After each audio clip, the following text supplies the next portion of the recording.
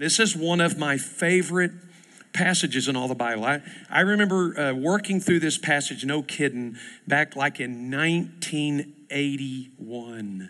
And working through it and seeing some of the material here that was so helpful. And I'm calling this, we're looking at John 17, if you will, if you're there. Here's this transition after Jesus said he's overcome the world. And then verse 1 of 17 said, Jesus spoke these things, and lifting up his eyes to heaven, he said, Father, the hour has come. Glorify your Son, that the Son may glorify you, even as you gave him authority over all flesh, that to all whom you have given him, he may give eternal life. I love this. I love this verse. I camped out on this one for a long time. Verse 3, this is eternal life. Well, that's one to underline, isn't it? This is it. This is eternal life, that they may know you, the only true God, and Jesus Christ you have sent.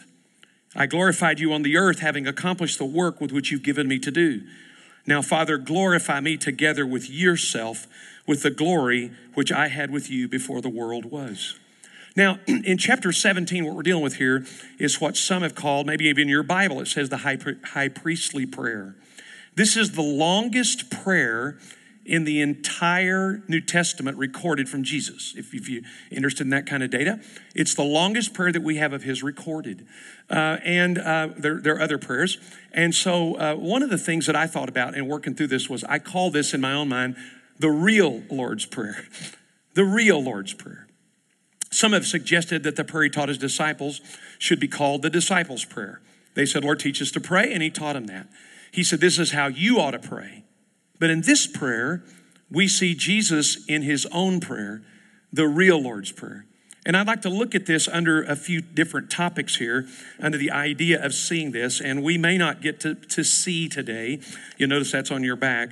But I think there's some things here that will invigorate our lives, will help us to live them in a way as we see Jesus in his conversation. That's been our subject, our conversations with Jesus.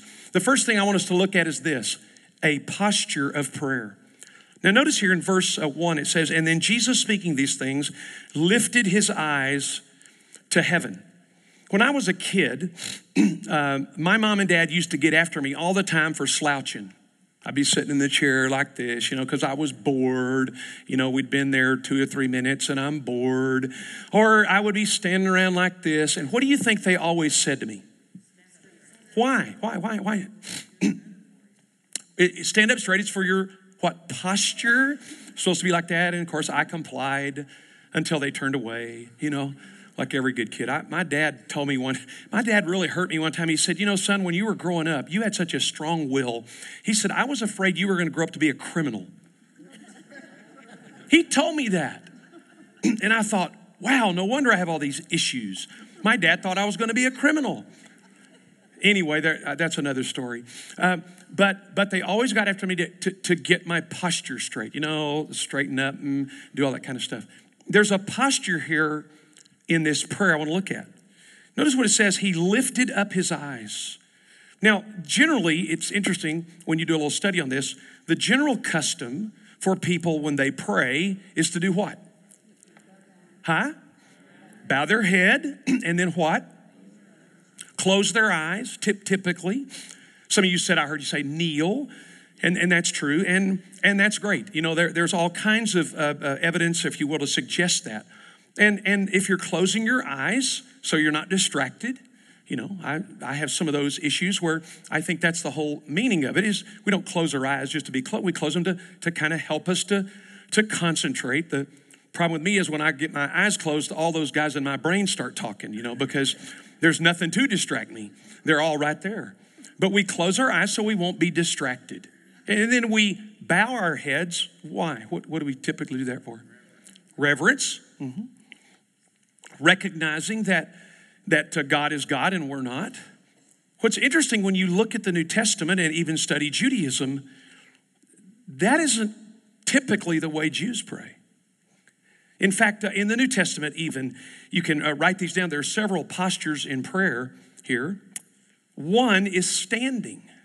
In Luke 18, the Bible tells us that a Pharisee and a tax collector went and standing in prayer. Jesus even said, when you stand in prayer, the idea of standing. Most Jews, when you study their theology like that, when they pray, they stand, because standing before God. Another posture that we find in the New Testament is kneeling. Acts 21. When Paul is leaving Ephesus and going to leave them for the last time, it says they go out on this beach and they kneel down and pray. Kneeling, that's one. Whenever we see Jesus at times, this idea of prostrating oneself, where one is laying down, I mean, like on their face, found in Matthew 26. This idea of prostrating yourself, of literally just falling before God, is a posture. The bowing of the head is often seen, and in that Luke 18 passage where the Pharisee and the tax collector pray to God, the Pharisee lifting his eyes, he says, and praying to God, or actually praying to himself. When you realize that I'm thankful, Lord, I'm not like the rest of these people or like this tax collector. It says the tax collector would not even, but bowing his head. Now that's interesting, that in Judaism, the idea of bowing of the head is a sign of repentance and a sign of sorrow for sin. That's what the idea of bowing one's head is, at least in Judaism. I'm just looking at this and reflecting on it, and I'm realizing here that Jesus lifts up his eyes. This is, in fact, if you study some of this, that the idea of one praying to God in the lifting of their eyes and their face to God. Now, this whole idea of posture, as I'm working through this, I'm remembering something I read some time ago by C.S. Lewis. If you haven't read the Screwtape Letters, you need to read that. It's one of the most influential books in my life, specific or especially the section on prayer. The section on prayer that is his counsel to his little demon buddy. The Screwtape is a junior demon who is working on his what they call patient, and some of the teaching on prayer is phenomenal. I told you that maybe you do too. I find that the more that I read and the more that I study about prayer, that most people, when they're honest, would say it is a huge challenge. Anybody with me on it? A challenge to stay focused, to stay engaged. I've told you before, I'm praying and I'm interceding and I'm talking to God and I'm saying, Lord, please, I'm coming. Is that a bug? And Lord, I need your help. Did I leave the back door open? Anybody? Right? Listen, I read a guy one time, C.J. Fawn, who was a great preacher, who said, if you ever want to embarrass somebody spiritually, ask them how their prayer life is. A lot of truth to that, isn't there? A lot of truth to it. Prayer is that incredible experience of connecting and communicating with God, but we all struggle with it. And I remember these lines and I want to just read it out to you out of the Screwtape Letters. The head demon with the junior demon, I don't know, it says this. One of their poets, Coleridge, the great English poet, has recorded that he did not pray with moving lips and bended knee, but merely composed a spirit of love and indulged in a sense of supplication. This is exactly the sort of prayer we want. This is him speaking to the demons. Since it bears superficial resemblance to the prayer of silence as practiced by those who are far advanced in the enemy's service. Now, remember, Screwtape, God is the enemy here. So he's saying, Coleridge is saying something that's somewhat true, because there are people who are advanced in their prayer life to where they can pray silently and they're advanced. But he said, practiced by those who are advanced in the enemy's service. Clever and lazy patients, however, can be taken in for quite a long time. At the very least, they can be persuaded that the bodily position makes no difference in their prayers. They constantly forget what you must always remember, They're animals. And whatever their bodies do affects their soul. Isn't that interesting? That the idea that what we do in our body has some effect, and this idea of posture. Jesus has a posture here of lifting up his eyes. Now, I was talking to Beth Thomas today. I wanted to get a picture of it. Beth and I were talking the other day that her grandmother taught her to pray when she was a little girl, and they had a little kneeling, right, bench. She had a little kneeling bench. So Beth, and by the way, I didn't ask for permission to share this. So you know what, Marty said to get forgiven later. She had a guy, we all know, who built her a kneeling bench. Beautiful thing. I've seen a picture of it. She showed it to me. And now Beth is teaching her granddaughter to pray. Beautiful example here of teaching a child to pray and having a prayer bench, if you will, to kneel and pray. I just want to encourage you. I'm going to go to something specific, but I want to encourage you to think about this week. That posture can have an impact. Whether it's kneeling or standing. Sometimes I think, at least for me, I can just tell you this. My praying silently or my praying sometimes while I'm doing something else, it's fine. It's fine. But there's sometimes when I need to get that new posture of kneeling before God, whether it's in my office or at my house or wherever it is. This understanding of posture, that there is a matter here of posture. Now, what Jesus shows me here, or what I'm interested in this matter, is he lifts up his eyes. He looks up. I know whenever I was growing a little bit spiritually, when I realized you could pray with your eyes open. I know that because I watch people on religious television do that, right? And now, Lord, we pray that as they send in their money, I'm just being ugly here. They pray with their eyes open. I didn't know you could do that until I started watching religious television. But you can. And there's something here I want to kind of dig around in. And you may say, well, Cliff, it's just your opinion. That's okay. I've wondered if sometimes the reason we don't lift our eyes and lift our face is because we're so full of shame. Just let that dig in for a little bit. God wouldn't want to look at me. God would want me to come boldly, as it says, to the throne of grace that we can receive mercy and help in time of need, Hebrews 4:14 and 15. I have this sense that what would God want to hear from me about, or why and specifically, he wouldn't want to see my face. So I have this sense of shame and sense of distance. And I've talked to people over the years and experienced this in one sense or another, and realized, I think, at some time in my life that my prayer often was more a time of groveling, or more a time of feeling bad, or feeling like I've got to do something to impress God, instead of lifting my eyes, and he wants to see my face. Do you see that right there? Jesus lifted his eyes.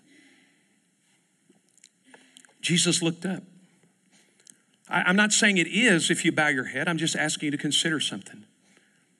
Is your bowing of your head, closing of your eyes, if it's, to be, I'm trying to concentrate here, or I'm trying to not get distracted, okay, or I'm trying to be reverent, that's fine. I mean, I don't disagree with that.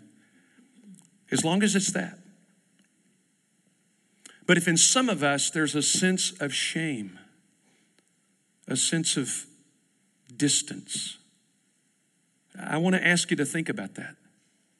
That you might consider to pray like this, where you would lift your eyes and look up.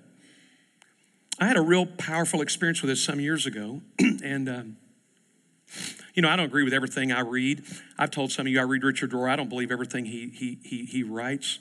I read N.T. Wright. I don't believe everything N.T. Wright writes about. But some years ago, we had Paul Young, who came to Mid-America. The guy who wrote The Shack. I don't agree with everything he writes.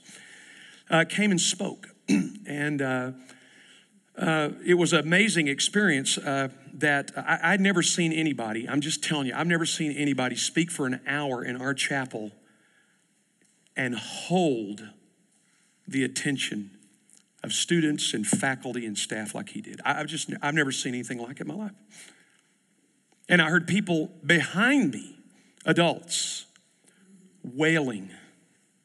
I'm not talking about that kind of crying. I mean, hearing them broken. A wail was coming out of one person I knew behind me. And so as the time was going on, I leaned over to a friend of mine. They'd asked me to close the service, and I leaned over to a friend of mine. I said, I have no idea how to close this. I don't know what to do. I mean, I don't know. You know, if you ever have to do that, you think, how do you kind of put a bow on it or end it, or you just go, okay, thanks for being here. You know, it was too reverent. It was too holy of a moment. And so I went up on the stage at the chapel, and I did the only thing I knew to do. I just said, now I just want you all to bow your head and close your eyes, and we're going to pray here for a moment. My friend Paul Young got right up out of his chair and walked up to the platform and took the mic. I'd never had anybody do that to me before. You know, I went, okay. And he said, we don't pray like this. God wants to see your face. He wants to see you looking to him. Open your eyes, lift your head, and look up to the Father that loves you and adores you. That was an incredible experience and a shattering one for me. I drove him to the airport. I couldn't even talk to him about it. I drove to the airport. I couldn't talk about it. I only recently, 2 years ago, talked to him about it. Because it revealed in me a level of shame I didn't know was there. I couldn't just stand before him and lift my head and lift my eyes. That's too familiar. That's too intimate.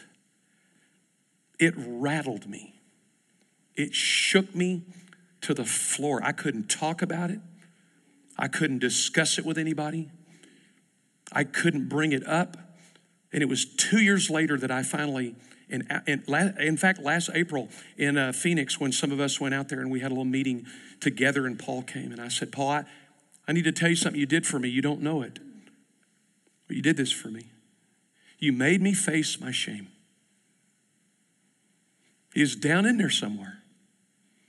That for me to pray always meant to bow the head, to show reverence. And there's nothing wrong with that. To show reverence, to be sensitive to the Spirit. I get all that. But there was something deeper than that. See, the real prayer of Jesus, the real Lord's Prayer is, you look up. You open your eyes and you look up. Not down, not crushed under the sense of your unworthiness, but look up.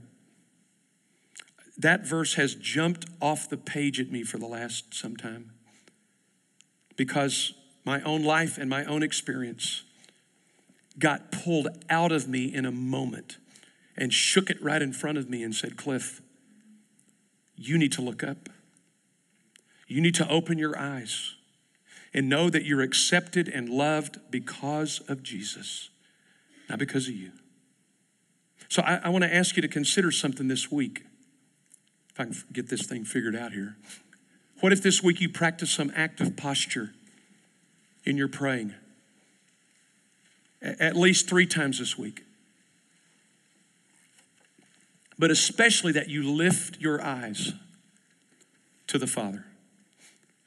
What if this week you say, okay, you know what? 3 out of 7 or 3 out of whatever. I'm going to purposefully pray by lifting my eyes up and looking to the Father as I speak. It may be uncomfortable. You may not be able to do it a very long time. I don't have any plan here. I don't have any outcome as far as time. But I'd like for you to practice that. I'll do it, and we'll work with it together. This idea in the real Lord's Prayer is that Jesus lifts up his eyes and he sees the Father. It's interesting to me. This is the way Jesus prayed. You can look at it in John chapter 11. When Jesus prayed for Lazarus to be raised from the dead, he said, and lifting up his eyes to the Father, he said, Lazarus, come forth. This is Jesus's model. Now we know in Gethsemane, he prostrates himself and falls before his Father and in that deep moment of agony. I'm not saying it's the only way, but it seems to me this is the common way of praying, the posture that we should adopt, the posture that we should at least begin. Let me help you one other thing. I listened to a podcast the other day by a guy named Scott McKnight. He's a great guy. He's the guy that wrote the book Jesus Creed. If you get to listen to him, he's a great guy. He made an observation. I thought, I've tried this before, and maybe I need to do it again in my prayer life as I lift my eyes. He recommended, and I did too. I think I mentioned to y'all some years ago that we went to Israel once or twice. I mentioned it. And one of the things that Jews do every morning as the sun comes up, as they can see a little bit of light, they begin to pray the Shema. Shema means hear. That's what the word Shema means. Listen up. That's a translation, but hear, Shema Israel. And they would pray, hear, O Israel, the Lord our God is one, and you shall love the Lord your God with all your heart, soul, mind, and strength. They pray that every day, and your neighbors yourself. They pray that every day. Scott said, sometimes when we start practicing that, he wasn't talking about living out, but working in prayer. And I said the other day, it seems to me, and I know we have some ways to do this in our centered groups and in Apprentice, but I hope at some point you get interested in prayer enough, you either read a book about prayer or you take some training in prayer, because it's a challenge to live this life out of prayer. Anyway, he said, when we pray the Shema, pray the Shema. Hear, O Cliff. You wouldn't say that, would you? It'd be weird. Not Israel, Cliff. I'm saying, hear, O Cliff. The Lord our God is one, and you shall love him with all your heart, soul, mind, and strength, and your neighbor as yourself. Hear this, Cliff. Hear this. The Lord is one. There's no one beside him. And I begin to pray for others. I begin to say, Lord, you know my friend who needs to know that you're the real God. I use this sort of as a model. So I pray that I know that the Lord our God is one. And then I begin to pray for others. Okay, Lord, you know my friend who needs to know you're the Lord, the God, the one. Begin to pray. And then, Lord, today I am asking you, help me, enable me to love you with all of my heart, soul, mind, and strength today. We're going to look at some of that, how that happens, but help me today. And then help my friend that I know that's struggling, or help my wife or others that I know that today they would love you with all of their heart, soul, mind, and strength. And let the Spirit say, maybe this person needs to love you with their mind or their soul or their spirit. And then, Lord, help me to love my neighbor as myself. Help me this day, lifting my eyes up to God. Now, Lord, I need this. You got to help me. This idea of our posture in prayer can make a huge difference. So here's another one, the second one I want to look at. This is not my camera. It's Dick Greenlee's, and not really. If you shot a picture with this, what do you think how the picture would look? Huh? Would there be anything wrong with the subject that you're taking? Be distorted, wouldn't it? I mean, here's an idea of what it might look like if you're taking that. That's not exactly. That's a picture of the sky. At least that's what we think it is. That here's a picture that there's nothing wrong with the sky, is there? There's nothing wrong with the sky here. There's nothing wrong with what we're taking. There's something wrong with the lens. Here's another one that you might, this one hurts my eyes. It's supposed to be a bunch of traffic going along. And this idea of a lens or focus is something I want us to look at here in this particular idea. Notice when it says, and Jesus lifting up his eyes, he said, Father.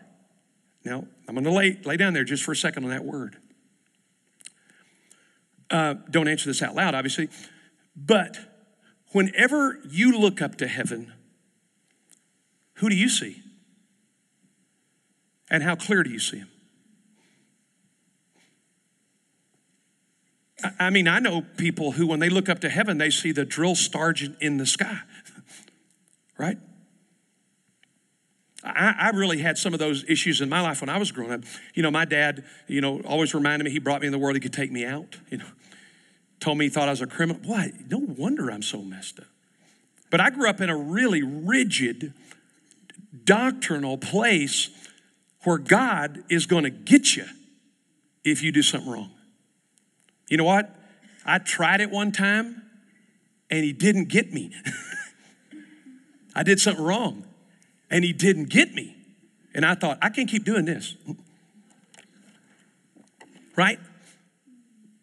I had a distorted, broken, if you will, lens. It was cracked view of God. I had developed through time and whatever that this notion of God as some drill instructor or somebody that I could never please was there. I remember in some of my studies at seminary, there's a great little book, if you haven't read it, called Your God is Too Small by J.B. Phillips. Your God is too small. And he refers to all of these views of the Father that we have. One of them is the overvalued conscience. I teach my students, your conscience is not God. God sometimes can use it, but it can be developed and trained and abused to where it doesn't work. You met people like this? I went to high school with a guy, I'm afraid to call his name in case anybody's his relative. This guy liked to hurt people. He'd been in so much trouble that they said high school or prison. I thought they were the same, but see, at least where I went. This guy had no qualms about hurting people. Jerry Regier, who used to go to this church and work for Frank Keating, he said that the Department of Justice is concerned because there's a new kind of criminal coming up. They're calling them super predators. And DOJ is building prisons as fast as they can to get ready for them. He said their characteristics are this: they have no hope, no male in their life, and no conscience. See, the conscience isn't God. Well, sometimes we think it is because it feels real, doesn't it? The conscience can be warped, trained, developed, all kinds of ways. We learned this, this in the studies after World War II. How in the world can you get German soldiers to kill millions of Jews without any qualms? Because you teach them long enough that they're subhuman, that they're not real, that they're the problem, and the conscience gets so calloused and seared, they can't even make that distinction anymore. Sure. So these distorted ones can really cause us problems. I think that's why Paul said in Romans 12:1, therefore, I beseech you, brethren, by the mercy of God, present your bodies a living sacrifice, holy and acceptable to God, which is your reasonable service, and do not be conformed to this world, but be transformed. How? By the renewing of your mind. That must mean your mind and my mind is not automatically renewed, right? It's got all kinds of things twisted up in it. Our minds. If you want to think about this, about conscience, go to Hebrews 13 later. Hebrews 13 later says these things. This is how I think it's happening. He says, don't take lightly the discipline of the Lord. The person who has a conscience like that blows it off. Well, it's not that big a deal. Everybody sins. Everybody's bad. Everybody's, no good. He says, don't take lightly the discipline of the Lord. That conscience is saying, well, it's no big deal. Hebrews 12. Hebrews 12. Don't take, see, you got to make a correction. You that are taking notes, sorry.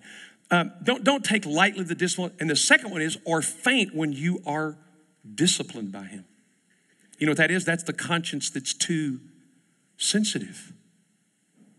You ought to go read that. Don't take lightly the discipline of my Lord, or faint when you're disciplined by. See, the conscience can go one of two ways. It can be too hard or too sensitive.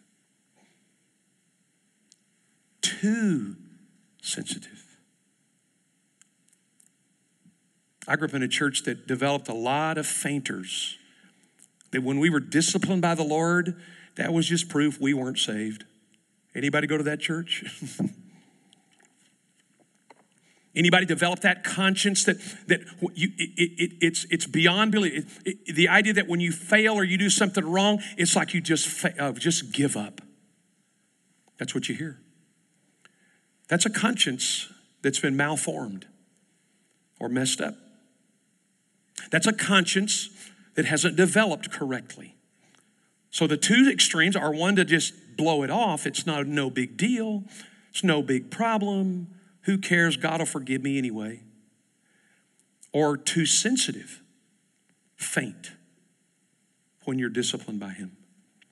So these distortions that happen, let me tell you real quick, and I'm going to, and I didn't have this in my notes, but I'm going to go ahead and do it. Here's two ways that your view of God got developed. And I think I've got this on here, the person of prayer. This is what I want to talk about, the person of prayer.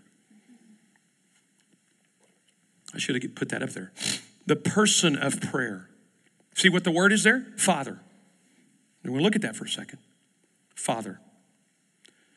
There are two ways that people develop their view of God generally. This is from a study at Yale. I told you, Dick Greenlee told me the other day he was down in southeastern Oklahoma, and they said, where did your daughter go to school? And he goes, Yale. He said, where? That'll get back there in a minute. Where did your daughter go to school? No, Yale. I lost it now. But two general ways that you've developed your view of God. Number one is through significant relationships early in life. Through significant relationships early in life. Mom, dad, grandma, grandpa, older sibling. People that are older than you and have some God-like tendencies. Because they're, well, I remember the first time my dad and I were working on a car, whenever I was right and he was wrong. I went, that's not true. Can't happen. My dad knows everything about a car. I know nothing. Well, those relationships early in life begin to form how we view ourselves and God. You know, a kid grows up in a home where they're in the way. They're trouble. We're not interested in you. They develop this idea that God couldn't be interested in them. Relationships, significant ones, early in life, have a profound effect on the way we view ourselves and the way we view God. J.B. Phillips and others said the most profound relationship that has affected your view of God is your relationship or lack thereof with your father. That's the most determinative one. That's the first thing. The second way that people develop their view of God is through uncritical reflection on life. Uncritical reflection on life. This is why, theology matters. I had a guy, I probably told you, but I had a guy when I was a pastor in Louisiana. I got through teaching a Bible study. And he came up to me afterwards and said, I used to be in the ministry. And I said, yeah, I heard that. I knew that. He said, yeah. He said, but I kind of got away from the Lord and got to doing my own thing. And then he said, I really got away from the Lord. Then he said this, then the Lord drowned my 9-year-old son to get me back in the ministry. Now, my mouth doesn't usually get ahead of my brain. But I looked him dead in the eye and I said, that's not even possible. You're not that important. You thought I hit him in the head with a brick. I said, you're not that important for God to kill a 9-year-old kid. Are you out of your... He didn't come back to the Bible study. And I wasn't asked back. People say dumb things. They're trying to help. But Everything that happens in our world isn't God's will by any stretch, okay? And this disturbs people, I know. I understand that. But when people begin to tack on these ridiculous and terrible experiences, that is somehow God, he's done that. He wanted to take this friend of mine's 16-year-old brother home. Come on, what kind of God needs him more than I do? This uncritical reflection on life, folks, twists our understanding of God, that he's this monster. John Wesley went so far as to say this. A guy was talking about all the things that had happened in life, and Wesley went so far as to say, he said, your God sounds a whole lot like my devil. The one who kills, steals, and destroys. That takes people out through sinful things or other matters, or just the fact that we live in a fallen world. My secretary's friend, 41 years old, was driving back from a meeting where she helped to mentor young girls. She was driving along. She got tired. She fell asleep. She had a head-on collision and got killed. I don't believe God caused that. I don't believe God said, well, I think it's about time. Get somebody in a car, get them really good and sleepy, and let them hit us 18-wheeler. That kind of reflection, when we start telling people that kind of stuff, begins to twist and turn this loving God, this one who's entered into our pain, who's entered into our world, now becomes the problem of this unpredictable, uncharacteristically mean person. Now, this is what Tozer said, and I think he's right. What comes into our minds when we think about God's the most important thing about us.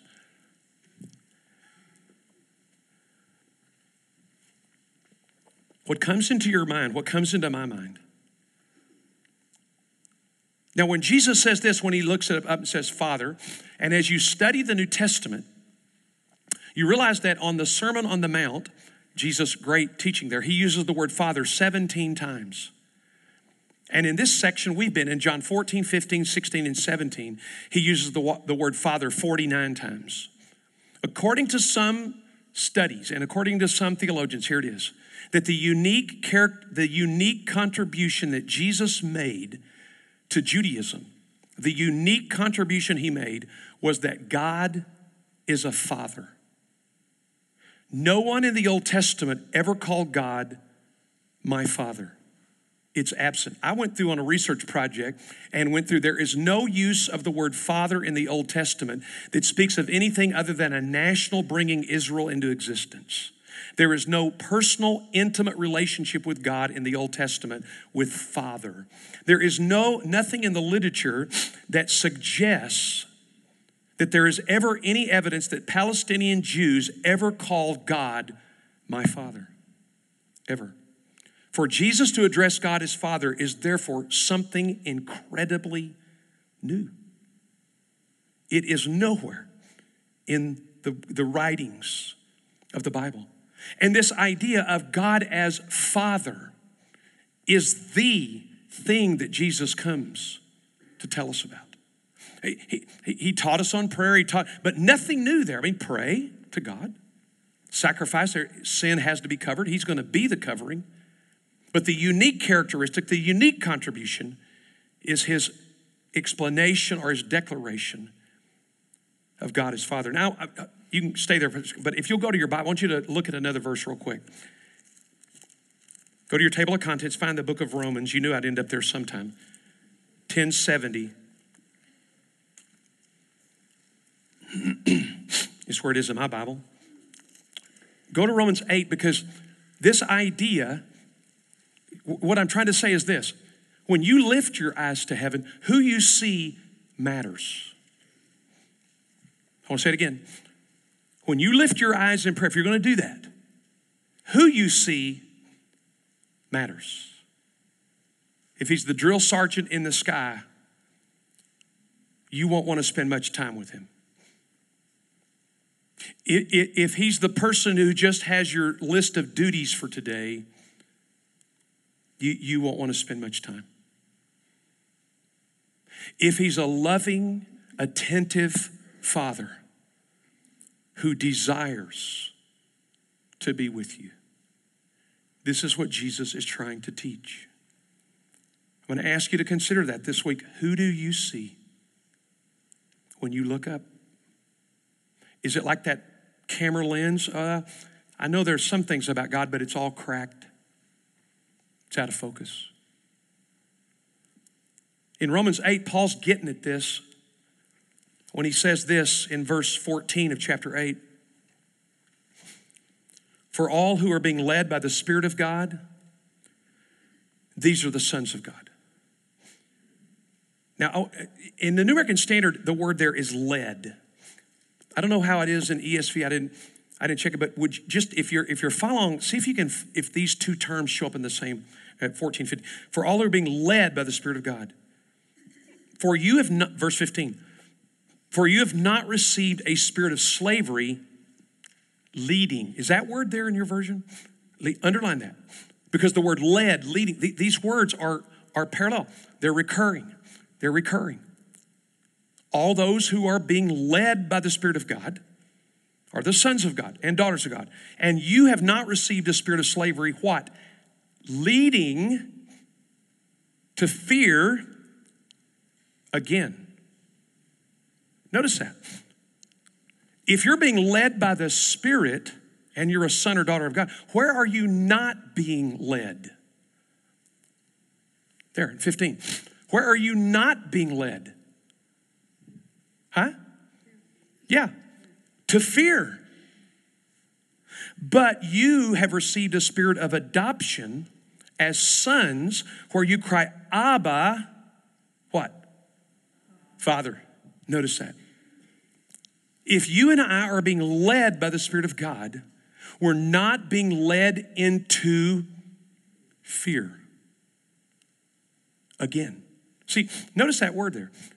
It must mean that when a person, before they became a Christian, was fearful of God, afraid of him, scared of him, wanted to stay away from him. But now that you're being led by the Spirit, you're not being led back to fear again. But you've been leading the spirit of adoption.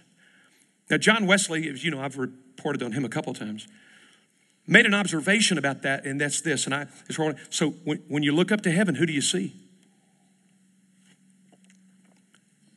He said there probably are two types of Christians here listed in Romans 8, 14, 15 that relate to what we're talking about. And that's this. This is the Christian who has the spirit of slavery.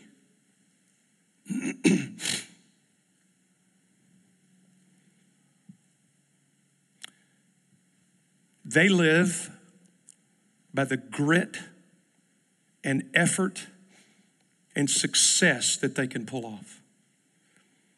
And when they succeed, they feel close to God. And when they do well, they think everything's fine. But when they fail,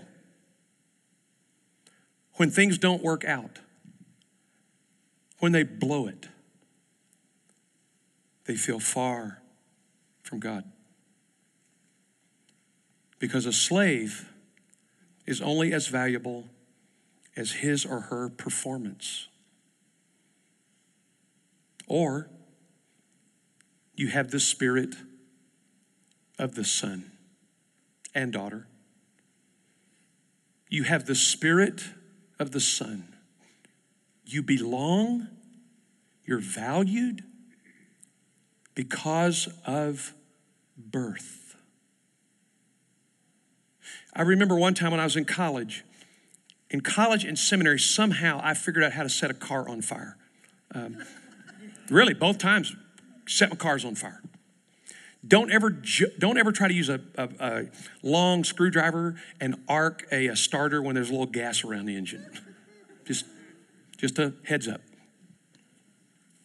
When I was in college, my car caught on fire. And my dad, you know, when I went to college, he said, have fun. When I went to college, my dad gave me a total of $20 to go to school. I worked 2 jobs, just, thought I'd take care of that.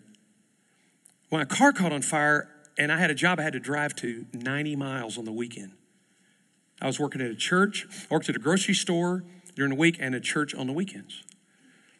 And I remember calling my dad thinking, I don't know what he's going to do. My dad pretty close to the vest on his money, and we used to say he had some dollar bills in his wallet, hadn't seen the sunlight in 12 years. Tight. We used to say tighter than, my dad also had mastered what we call in our family the fumble. Or as you see on the Geico commercial, alligator arms. If he saw the check coming, he would look away to talk to someone so he could say, I didn't see it. I would have got it. I'd have been glad. Yeah. So a little background. So I called my dad and I said, Dad, this is crazy. I'm working on my car and it caught on fire and it's burned up, and I don't think there's any way to take care of it. And I just paused, and I knew the relationship I had with my dad, and I remember my dad saying this to me, Cliff, you're my son. And if I have to get in the car here, he lived in Lexington, Kentucky, right out of it. If I have to get in a car right now and drive it down there to you, I'll bring you a car. It didn't matter now about the car. What it mattered was my dad said, you're my son. You're my son. Nothing's going to change that. And if you need a car, I'm going to bring it. Guys, that happened over 40 years ago. 40 years ago. I can still hear that in that phone call to my dad. I knew all of my life that, my dad was tough on me, but I always knew I was his son. My dad said to me toward the end of his life, it kind of shocked me at times because we'd had a pretty interesting relationship, if that's the way you want to say it. And my dad said something to me on a regular basis there. I wish I could still talk to him about it, but he said, when I would walk in the house, my beloved son, in whom I am well pleased. When you're 57 years old, you'd think that. When you're 57 and your dad says, my beloved son, in whom I'm well pleased. I served God a long time in my life out of fear. And I served him because I had, listen to me now, I served him out of fear because I had to control him. I had to control him. Because my view, when I looked up, I didn't see a father. I had to control him because if I sinned or failed, he was going to hurt me. I remember when I realized that. It was the most embarrassing thing I think I ever learned. When I wrote in the margin, I have treated you like an alcoholic parent that was trying to hurt me when you got drunk. And I wondered at times how much of my heart had I really given to him. Oh, I'd given him my obedience. Buddy, I was good on that. I locked it down. I did what I was supposed to do. I did it I locked it down. But I wondered how much of my heart had I ever given him? You can't. You've not received the spirit of fear to lead to slavery again. But you've received the spirit of the Son, where you cry, Abba, Father. So I'm going to end with this, and we got to go, but we'll finish this other part next week or sometime. When I was in seminary, good night, 35 years ago, I guess it is now, I was working through this hard because I'd left a large church in Houston. I've told you before, because I just got to the point I hated God. I couldn't stand him anymore. Couldn't do it. couldn't live out of fear anymore. I just couldn't do it. He didn't have my heart. He just had my obedience. And so I was working through this idea of that, and I had the distinct sense that the Spirit of God said this, or impressed me because of some of the wonderful guys that I studied under. Asbury Seminary saved my life. Saved my life. And I sense the Spirit say this to me. For the next 30 days, I want you to call me Daddy in prayer. And I said, I can't do that. I never called my dad Daddy, ever. Maybe people do. Not at my house. I was 11 years old before I didn't know his first name wasn't Sir. And I said, I don't know that I can do that. I felt like Abraham, if there are 50 people in Sodom and Gomorrah, I'll let it go. How about 40? And I said, I don't think I can do that. It just isn't in my vocabulary. It isn't in my heart or spirit to say that. I said, could I do this? Dad.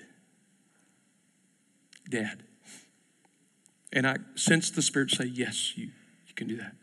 He's trying to get me into a 30-day practice of trying to break out that when I looked up, what did I see?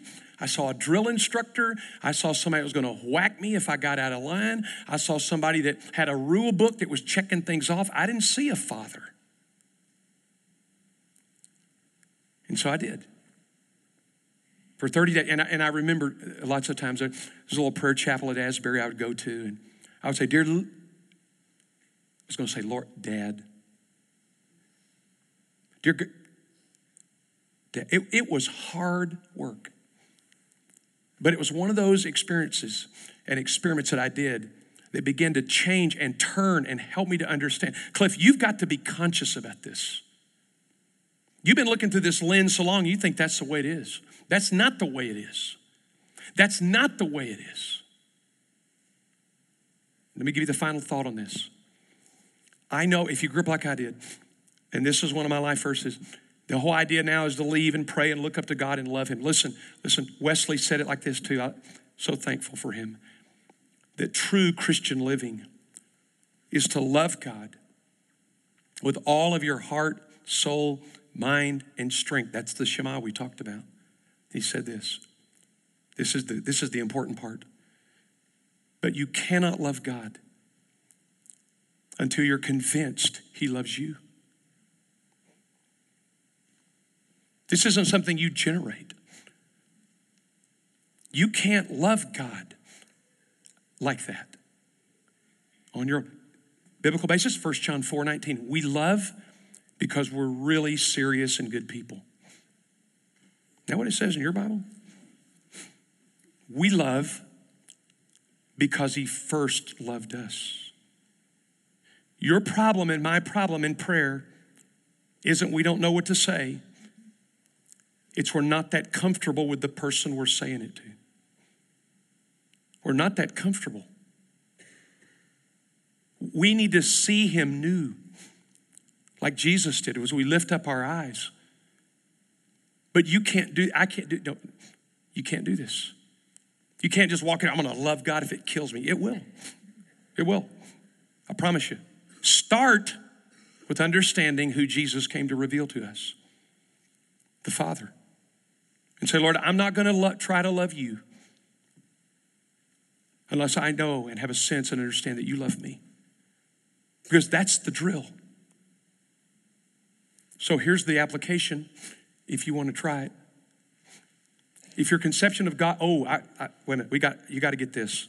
This is from William Temple. This is the one that sent me over the edge. This is the one.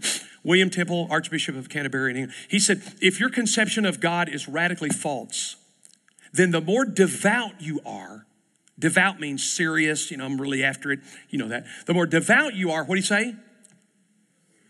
The worse it will be for you. Your soul is being molded by something base. You had much better be an atheist. I fell all out of my chair at the library in Asbury Seminary and read that. If your view of God, if my view of God is incorrect, the more devout you are, the worse it is. Because you keep trying, and you keep trying, and you keep trying, and you keep trying, thinking if I'll just try harder, it'll work. How's that going for you? It's worse.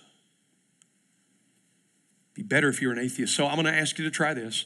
What if this week, each time you pray, you use the term Father or Daddy or Dad this week? Now, I've kept you longer than I meant to, but this is one of those passages that is so formational, in my view, of every area of our Christian life in this prayer. So we'll pick it up and finish it next week. Let me pray. Lord Jesus, take the words of your word. Take your thoughts, your truths, and remake us, casting out distorted and incorrect ideas, and open our lives to the one that you, Jesus, came to reveal to us. Father, now lift up your head, lift up your eyes, quit bowing your head, look up. We're all look up now, and we're just going to say, I commit my life to you, my Father. I look to you, my Father. Create in me an understanding of who you are, Father. You're dismissed.